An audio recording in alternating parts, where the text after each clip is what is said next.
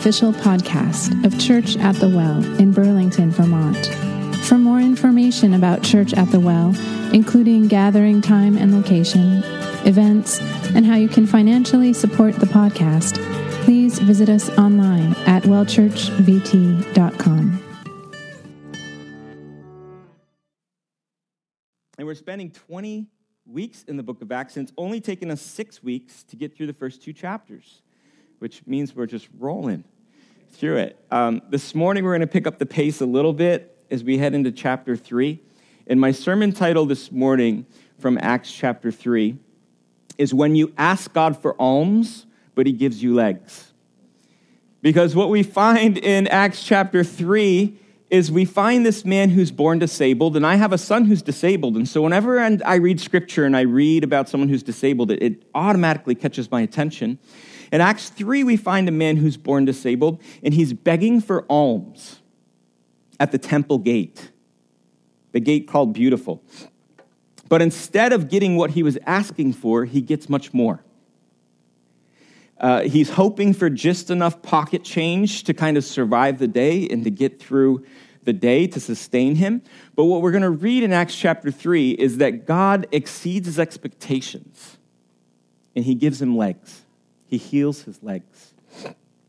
And I wonder this morning, maybe how many of us came into worship this morning and we were hoping for some alms, where we were kind of hoping for just enough of something to sustain us, just enough of something to get us through. I'll confess, I've done that a number of Sunday mornings this winter. I'll say this, that I'm not a big skier. I've skied a couple times in my life, and we're going to plan on going to Jay Peak once, I guess, next month. If the weather holds up, we got these free passes. My family's really excited to use, but I'm not the best skier. I've only been a few times. So if I can fall less than 3 times, it'll be a real successful venture. But if you're like me, all my non-skiing friends, how many non-skiers where you're just like me, you've gone a couple times, and okay. So if you're like me, I'm guessing that some of you here get the winter blues like I do. Because it's cold, right? It gets dark early. Man, it is such a drag to wake up and go to work when it's dark and get home and it's dark, right? We go into hibernation mode a little bit. I like to eat a lot of comfort food in the winter, which makes me less motivated to kind of exercise and be productive. I get fatigued a little bit. We're fighting off viruses through the winter. Sometimes I get the winter blues. And on Sunday mornings, I usually come in here. I try to get here by 7 a.m. so I can have the room to myself before our volunteers get here, and I'd just like to pray. And there's been several Sunday mornings this winter where I come in and I feel like I've been asking for alms. Like, God, just give me enough energy today to do what I need to do and to get through this week that's coming up. Have you guys ever done that before? Where you come into a worship gathering and you're like, oh man, I just need enough of something to get me through. But I was really challenged this week as I spent time with this passage in Acts chapter 3, because I realized that perhaps I've been kind of shortchanging God's ability to exceed my expectations. And so I did a lot of preaching to myself this week while I was preparing this sermon, and now I'm going to do my best to preach it to you. How many of you would like to see God do more than what you're asking for? There's this verse in Ephesians chapter 3, verse 20. Here's what it says. Now to him who is able to do immeasurably more than all we ask or imagine, according to his power that is at work within us. Man, what a great passage of Scripture. How many of you guys want God to do immeasurably more than what you ask or imagine for? Well, I think this is going to be a fun passage to look through this morning. Let me set it up really quick before we actually jump into Acts chapter 3. If you remember, at the end of Acts chapter 2, we're told this by Luke, who's the author of Acts. We're told that many signs and wonders were done through the apostles. And so when we get to Acts chapter 3, it starts out with an account of one of these signs and wonders, one of these miracles. And it really is, as Peter in Acts chapter 2, he's preaching and he's telling this crowd that what the Old Testament's prophesied about, what the Old Testament prophets foretold is happening right now. A new age has come. And in fact, the prophet Isaiah, he said this about the new age, that when the new age comes, the lame will leap like a deer. And then we go into Acts 3, and what's the first miracle we read about after Pentecost? It's a lame person who's now leaping around in the temple. And so let's jump into Acts 3. Let's start in verse 1. It says, one day, Peter and John were going up to the temple at the time of prayer, at 3 p.m. Now a man who was lame from birth was being carried to the temple gate called Beautiful, where he was put every day to beg from those going into the temple courts. When he saw Peter and John about to enter, he asked them for money. Peter looked straight at him, as did John. Then Peter said, "Look at us." So the man gave them his attention, expecting to get something from them. And so here we have Peter and John, these early church fathers, these very important disciples. They're on their way. They're walking into the temple to pray, and they come across the man who is born disabled. And it says that he's lame, he's crippled. And Luke provides us with some more information about this man. He says that every day he was carried and dropped off at the temple gate to beg. Now, obviously, this is not an occupation he chose. His circumstances have forced this on him. And I'm assuming that the reason he gets dropped off at the gate in the temple is because people going to worship God are more likely to demonstrate compassion. At least that's what he's thinking. It's a very busy area. It's a very busy place. There's people who are worshiping God that are going to this place. Certainly they'll have compassion because they worship God. And so he's carried there and he's dropped off there every day. But there's this interesting language in these verses that Luke uses to show us that something unique happened when Peter and John walked by him. It says this, that Peter looked straight at him. And the implication here with these words is that most people who passed by him didn't stop to look. Perhaps maybe they put their heads down to walk by because they felt uncomfortable, or maybe they took a quick glance, but they just kind of sped by him. But Luke makes it a point to show us how Peter and John interacted with this man differently. That they took time to stop and to look at him, to see him. You know, several months ago, I was getting my caffeine fix in the afternoon at Starbucks. And I was there at a time when it's kind of busy because at around 1:30, 2 o'clock, everybody needs to pick me up, all the caffeine junkies like me. And so there was quite a line that wrapped around, and I got in line, and I said, I'm probably going to be here for a while, but I've got a lot of work to do. So I took my phone out, and I just, texted so-and-so, and I was checking my emails and seeing what I could get done while I was waiting in line. Checked the weather even, and I'm standing there. And I went through the whole line. I don't know how long it took. I was just busy, doing stuff. And I found myself at the end of the bar where they give you the drinks. And I finished my emails, and I put my phone away, and I looked up, and I realized that I didn't know which 3 of the baristas took my order. And I felt like such a jerk. I felt embarrassed because I realized that I didn't even take the time to look up from my phone to see the human being, the person that was taking my order. And essentially what I communicated to them is, my phone, my productivity is more important than you, so just give me my coffee. And as I had to wait for my order, and as I was waiting there, I got really convicted that I didn't take the time to look and to see. And I thought to myself, how would I feel if every day, all day long, I served people and nobody ever stopped to see me or to look at me or to notice me?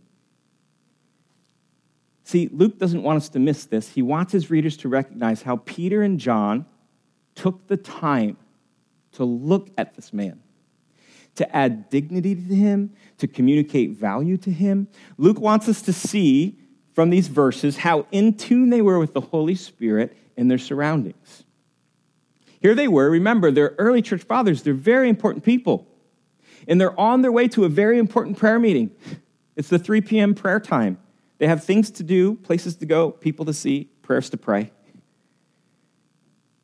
And yet, they gave themselves permission to be interrupted, to be attentive to the Holy Spirit, to be attentive to others, and it totally transformed this man's life. See, if you're wondering what it's like to be led by the Spirit, I'll tell you this. You'll have more interruptions in your life. If you want to find out what it is to be led by the Spirit, there will be interruptions. Because there'll be times when he'll interrupt what you're doing, your agenda, your schedule, your whatnot. And also, if you're being led by the Holy Spirit, you're going to notice people more. You're going to be compelled to take the time to actually see someone, to actually look at someone. Let me ask you this question. How many of you guys have ever experienced what I call forced evangelism? Maybe I'll explain what I mean by forced evangelism. What I mean by forced evangelism is when someone tries to share the gospel without first taking the time to see the person that they're sharing it with. They haven't taken the time to actually look at the person. And it feels a little bit obtuse and awkward, doesn't it? That's because it's not supposed to function that way. Evangelism is never meant to be this cold, calculated sales pitch where you just kind of just go into your spiel. See, evangelism happens when we listen in on a conversation between the Holy Spirit and someone else, and then we only step into that conversation after we're invited by the person or the Holy Spirit. Let me say that one more time. Evangelism happens when we listen in on a conversation that the Holy Spirit's having with someone, and we only step into that conversation after we've been invited by the person or the Holy Spirit. See, here's the thing you'll notice when you read the Gospels.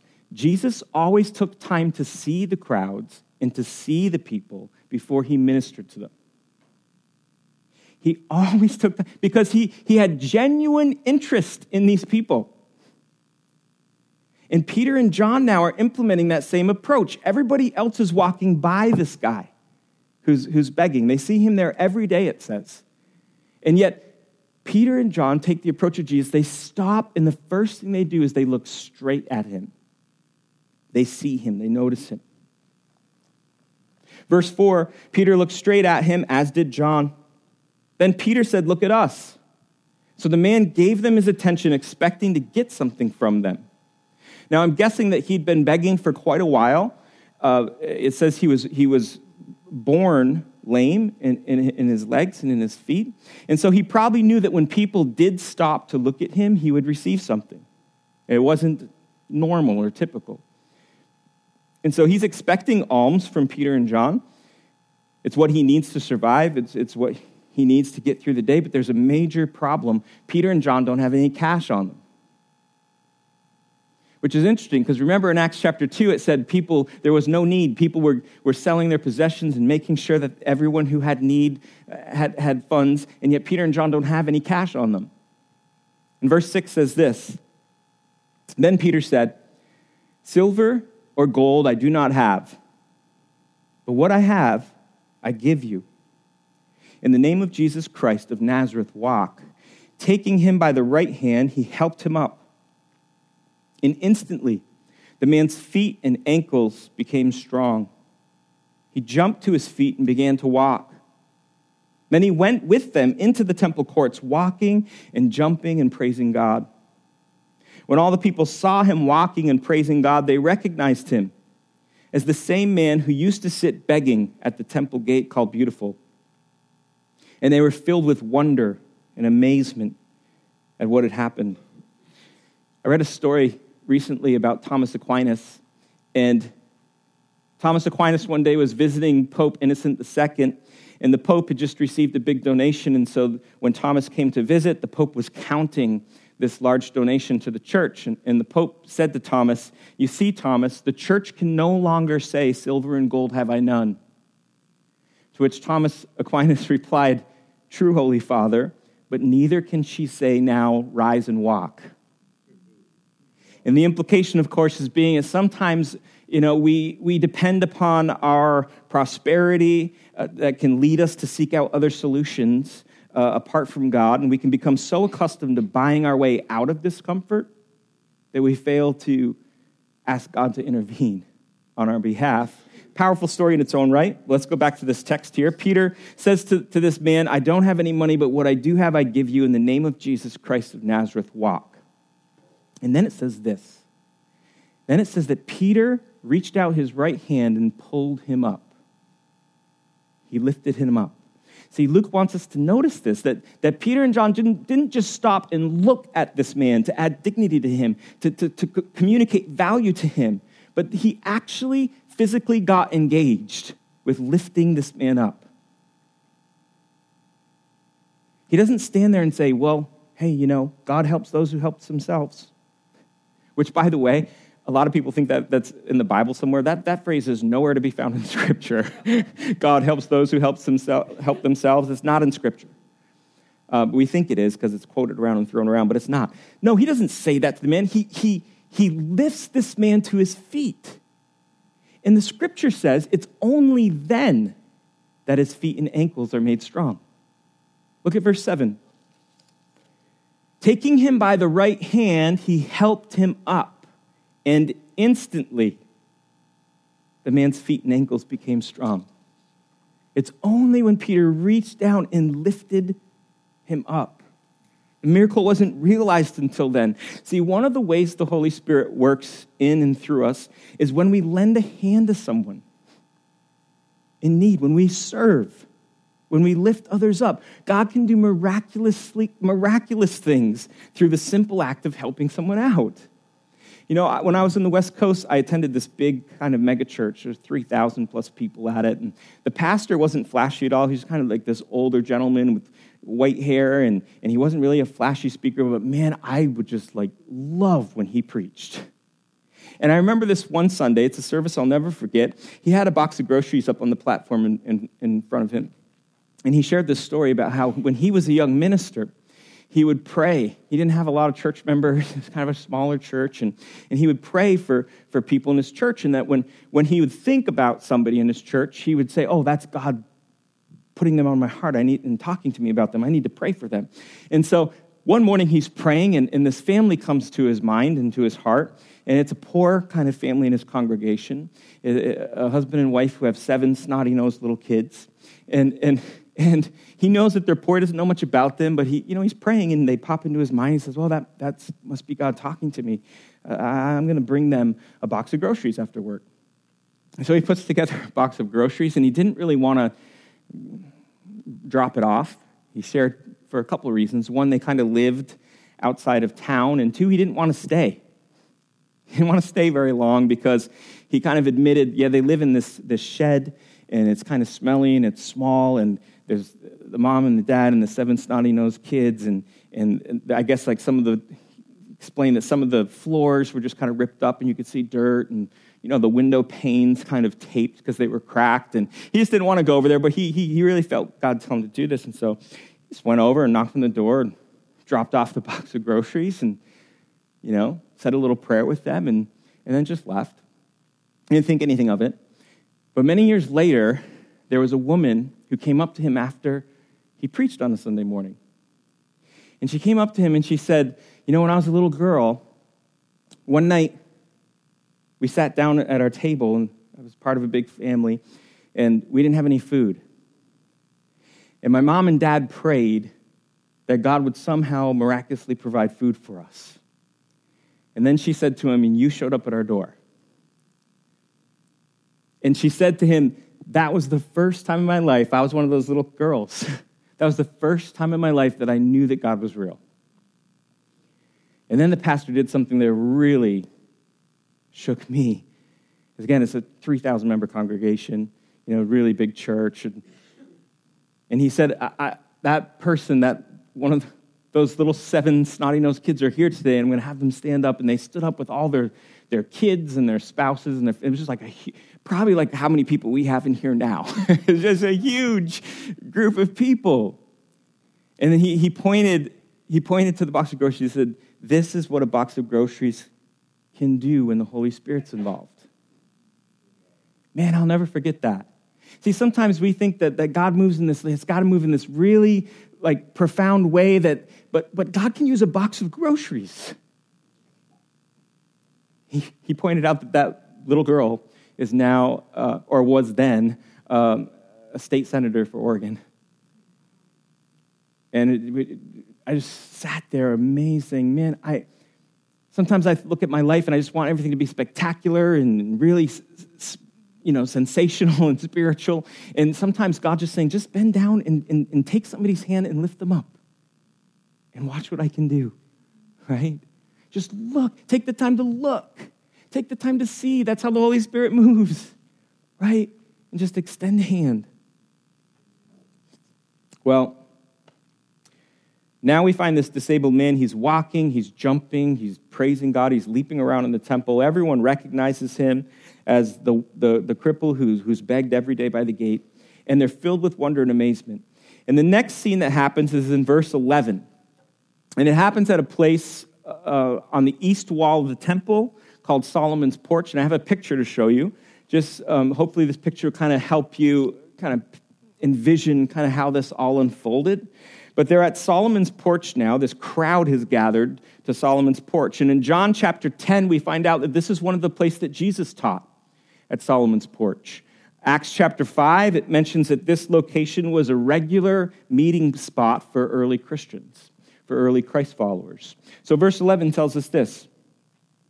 When the man held on to Peter and John, all the people were astonished. And they came running to them in the place called Solomon's Colonnade. And when Peter saw this, he said to them, fellow Israelites, why does this surprise you? Why do you stare at us as if by our own power or godliness we had made this man walk? And so a crowd gathers. They see this guy. He's the lame guy who's by the gate every day. Now he's leaping around and he's praising God and he's running. And a crowd gathers. And Peter launches into another sermon, which is kind of a theme in the book of Acts.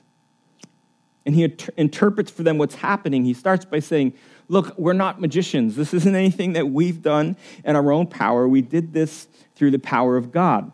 And what's interesting here is Peter isn't satisfied just referring to God here. He also connects this event with what God has done through Jesus. Verse 13. The God of Abraham, Isaac, and Jacob, the God of our fathers, has glorified his servant Jesus. You handed him over to be killed, and you disowned him before Pilate, though he had decided to let him go. You disowned the holy and righteous one and asked that a murderer be released to you. You killed the author of life, but God raised him up from the dead. And we are witnesses of this.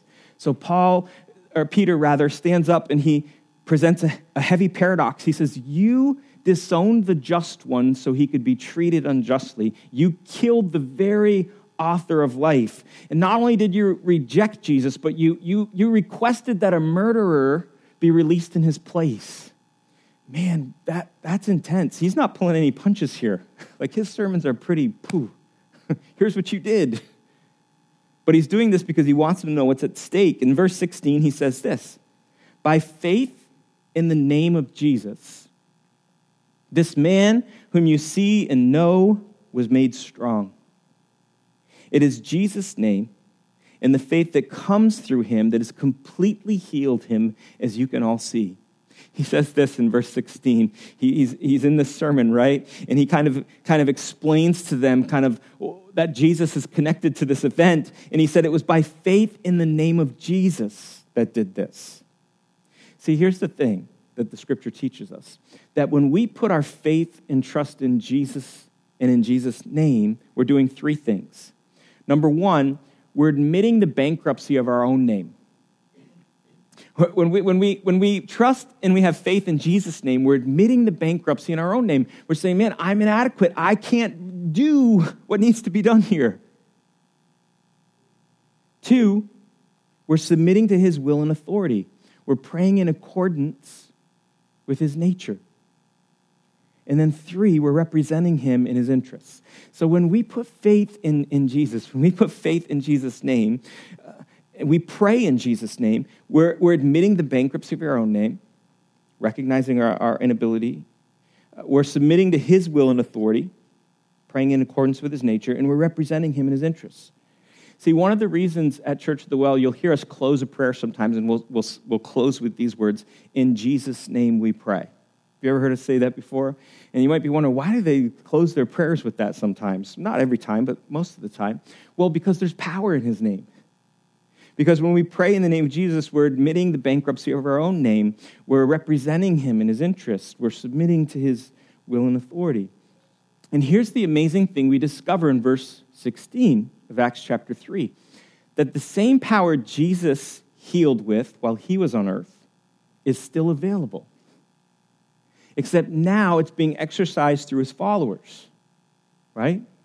Now tell me that doesn't have implications for you and I, right? Because Peter's saying, no, it's in Jesus' name that this happened. It wasn't through any magic or of ourselves. It was through faith that comes through him.